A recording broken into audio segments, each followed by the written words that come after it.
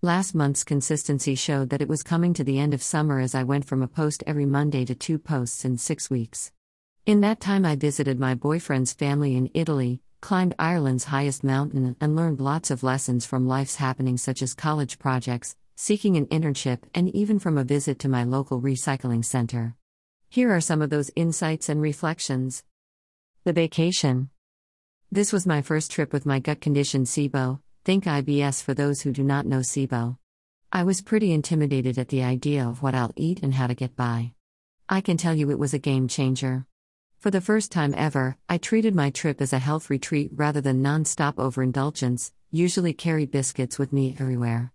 I worked out every day, mostly for 30 minutes, I ate as much local organic fruit as possible, I avoided the pastry shops and the sweet treats all in the supermarket and stuck to the odd dessert when out for a meal. I also had very few coffees, with those I did of being mostly decaf, and all these changes alone converted my perspective to what a trip is about. Typically I get a face full of spots and gain a bit of weight in the weeks there, but this time I did not and came home healthier and have been pretty awesome at life since. I kept up the habit of working out every day and always have lots of fruit and veggies daily, which is such a joy. Have you ever treated your holiday as a means to improve your health? Is it something that comes with age? All I can say is give it a go. Northern Italy, Euganian Hills. Cross on the top of Carrauntoohil. Climbing Ireland's highest mountain. Carrauntoohil is Ireland's highest mountain at 1,038.6 meters, and it is stunning. It is on the Iver Peninsula in the Reeks district in County Kerry, my home. It was on my 30th birthday bucket list, but I was not sure how to make it happen as I did not want to do it without someone familiar with the terrain.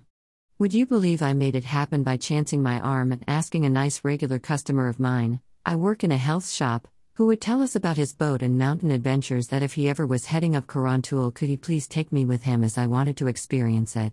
At first we struggled to find a similar schedule, and then winter came, but just a week after my 31st we actually did it, and what a day.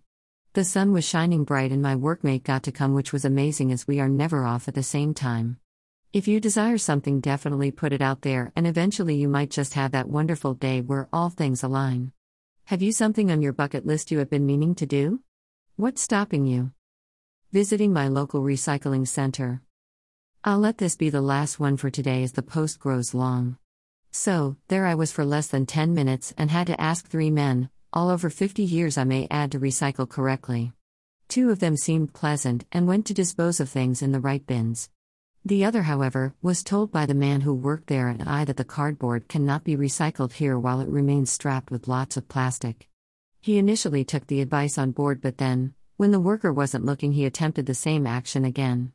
Now, for some reason, even after a past of lots of street activism and speaking up, I felt dread at saying something, but I had to.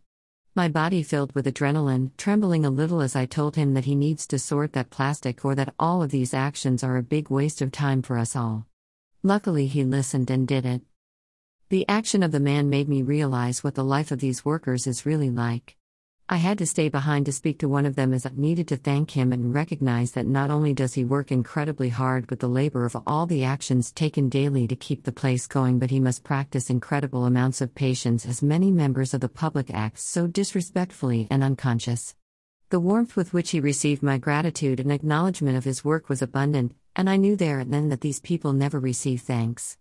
Last question of this blog. Have you ever stopped to thank the person who runs your recycle center or takes away your bins, or the men going around daily keeping the streets clean? There are so many workers out there with jobs like this, and we all know pay is low and hours are long.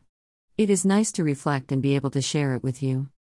Wishing you a beautiful week ahead, rain or no rain. May it be full of gratitude, peace and joy. Emma XO